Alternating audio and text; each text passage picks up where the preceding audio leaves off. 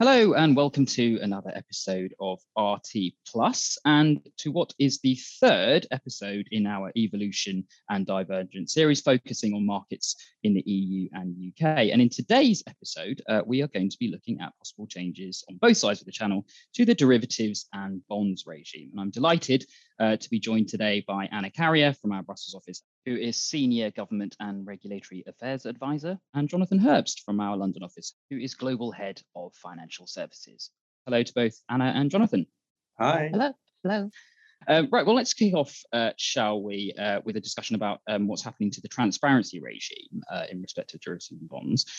Jonathan, the Treasury is currently conducting a very broad consultation on prospective changes to the UK wholesale markets regime.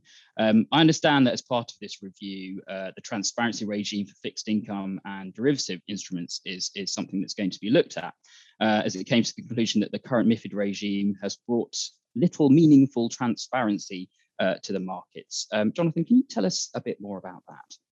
Yeah, thanks, Saru. I think the first point to make is that the UK Treasury is proposing to remove the concept completely of trading on a trading venue from the whole of the transparency regime.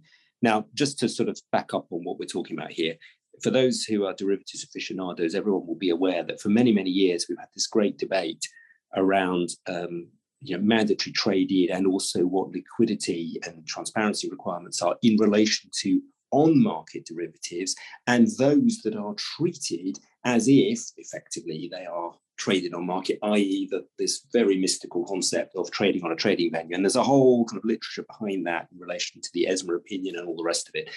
To cut to the chase here, the view has been taken, certainly in the UK market and in many countries within the EU, that actually it's an extremely narrow category. And unless you go out of your way to effectively say that the OTC derivative is such a literal lookalike of an exchange-traded derivative, you will find that that is treated as a separate instrument. What the Treasury are essentially proposing to do is to cut that debate and essentially say the non-market traded, non-venue traded instrument is definitely outside scope of the transparency regime. It's a separate instrument. We won't have this sort of potential cover of this extra category of traded on a trading venue. So that's point one. Just two or three other points to mention. The first is that they are proposing to change the liquidity determinations to replace the current mechanism with a quantitative and qualitative assessment. Now that ties into a much broader theme which runs through the paper in various areas. We might pick up on some of them today, around qualitative approaches, market-based approaches. So that's no surprises, really. And just one or two other final points to make. First is they're looking to exempt bilateral trades from pre-trade transparency. That's always operationally been a nightmare for firms, so that's welcome. And also they're looking to simplify the waivers regime. Over to you, Aru. Brilliant. Thank you for that, Jonathan. Anna, if we move on to the situation in Europe, I understand that the Commission is preparing a broad review of the MiFID II and MiFIR regime, but is also going to address transparency regime for bonds and derivatives. Is this the case? And if so, do you have any views on how any potential changes that occur in Europe might be aligned or misaligned with what's being considered in the UK? Sure. Yes, Rup. So there is indeed a broader MiFID II and MiFIR review coming. And in fact, the European Commission is expected to publish its legislative proposals as soon as next week. So really the changes are imminent. But perhaps just to mention a couple of points that to comment on what Jonathan has just said. In respect of the traded on trading venue concept, there were recommendations issued by ESMA in March this year, and ESMA recommended to replace the regime with an approach under which the SI, so systematic internalizers, would be subject to reference data and transaction reporting and should make transparent quotes and transactions that they execute in derivatives belong to the same sub-asset class of derivatives for which they are SIs. So it is looking for measures to somehow replace this traded on trading venue concept, which has proven problematic also in Europe. And to this end, ESMA did set out very detailed proposals and how those amendments could look like.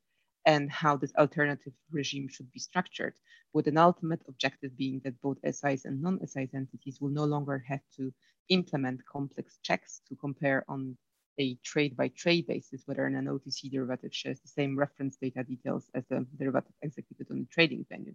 And more generally, ESMA also concurred with the industry views that it's important to improve in the post-trade transparency regime generally, and recommended a number of targeted changes, which I think we'll be discussing in a moment in a bit more detail.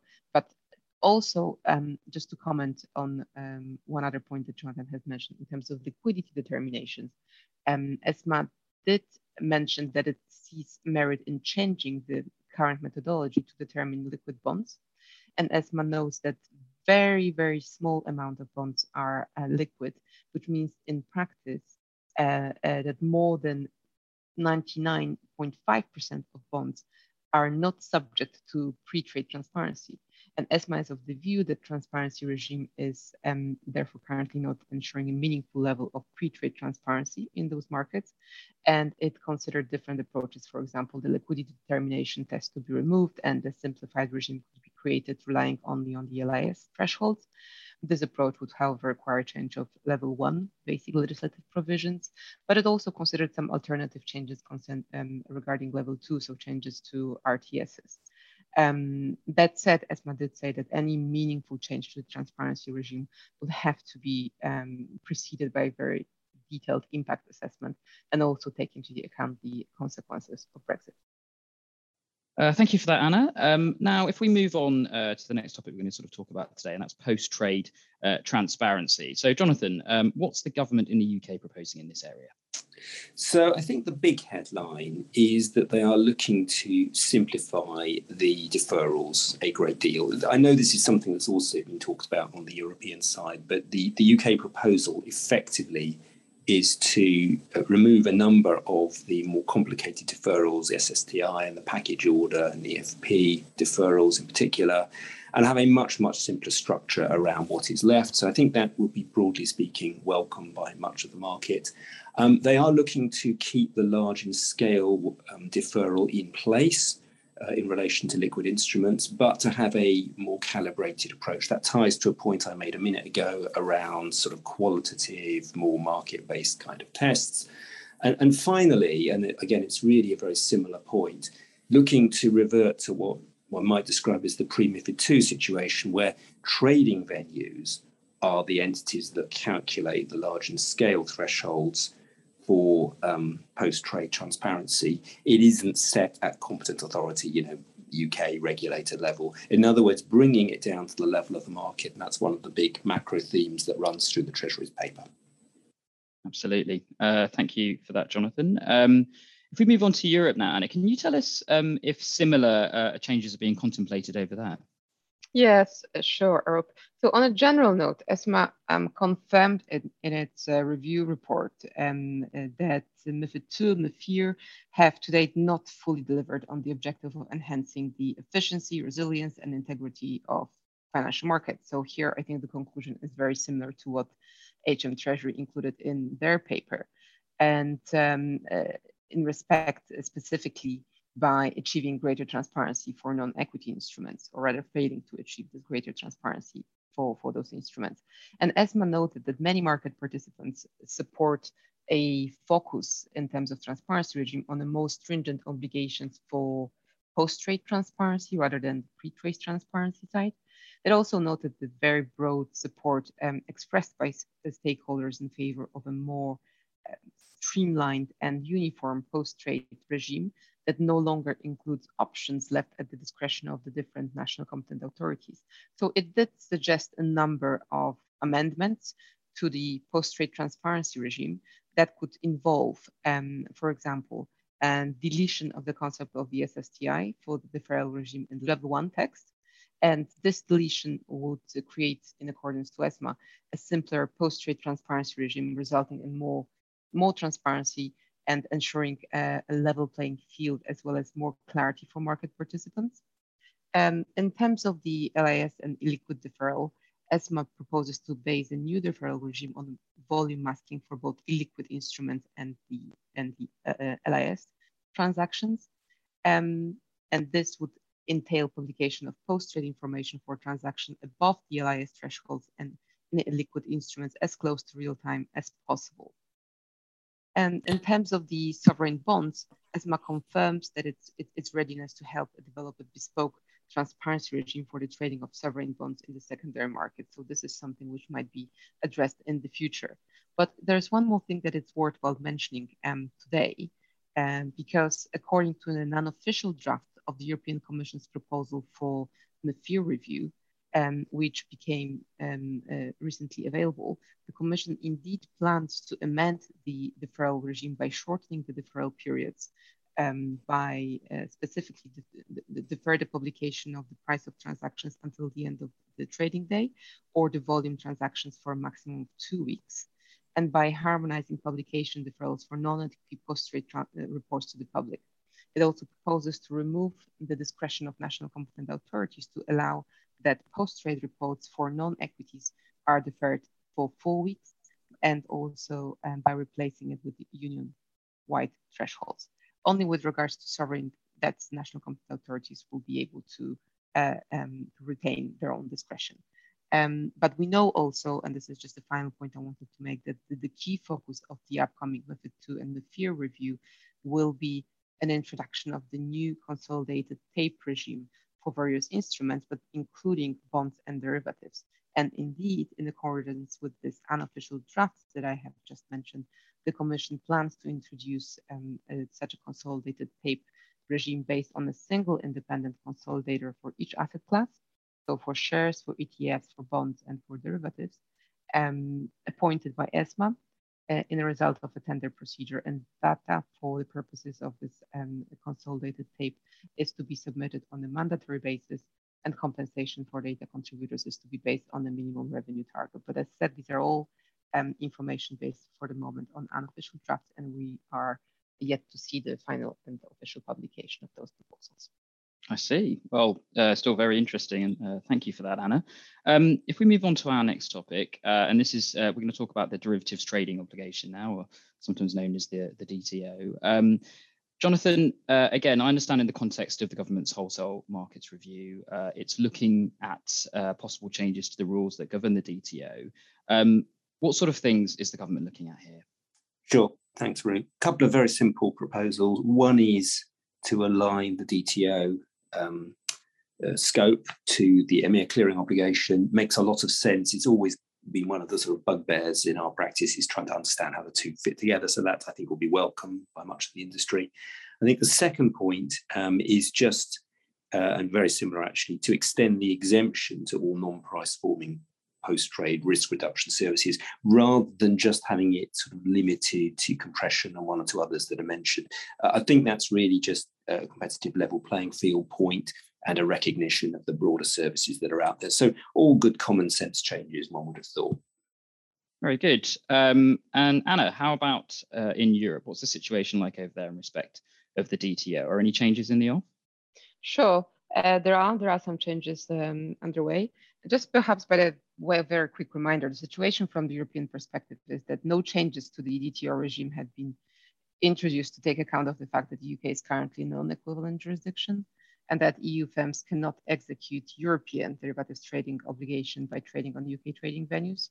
And it's in November last year, a public statement, ESMA noted complications that this dual regime has for UK branches of EU investment firms, but effectively called it a consequence of the way in which the UK has chosen to implement DTO regime. But in terms of further looking developments, in January last year, ESMA recommended a full alignment between the clearing obligation and the derivatives trading obligation regarding the scope of counterparties. So the similar change that Jonathan had mentioned just a moment ago. And ESMA repeated its recommendations in its September report on MiFID review, stating that it proposes a full alignment between the clearing obligation and the derivatives trading obligation provisions.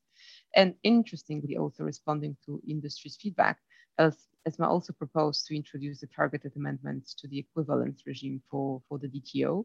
And to this end, it proposed to change conditions of equivalence decisions to ensure third country trading venues would have to provide market participants with a non-discriminatory access and also apply comparable transparency requirements to derivatives subject to the DTO as are applicable under the MiFIR framework.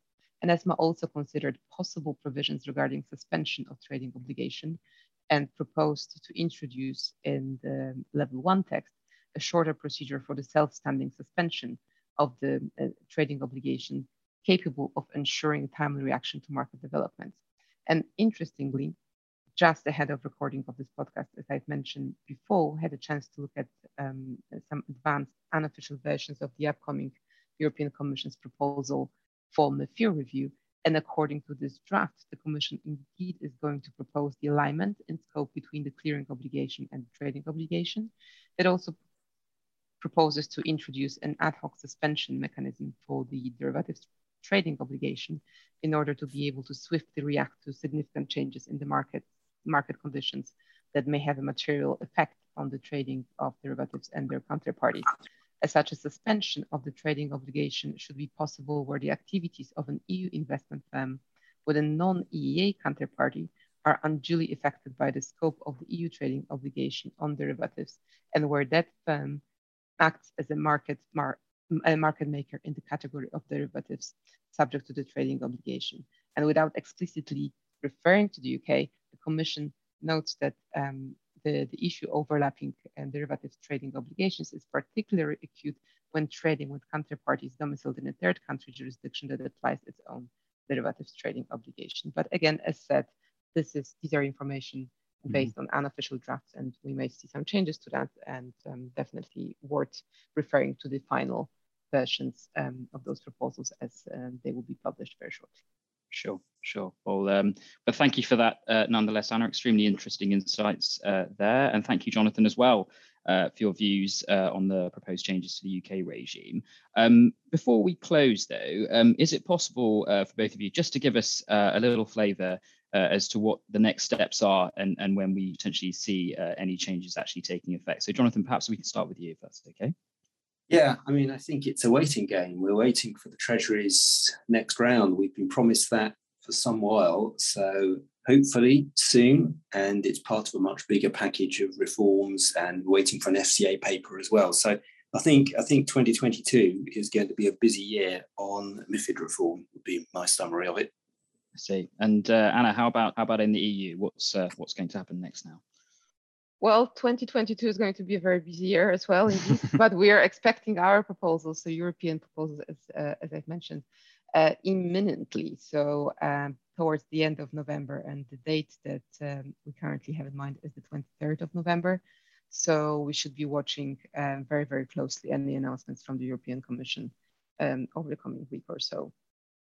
And then obviously the proposals will have to be subject to the legislative review, and both the co-legislators, European Parliament and member states, will have a chance to provide their own amendments to the text proposed. So this will be very much a work in progress for the long months to come.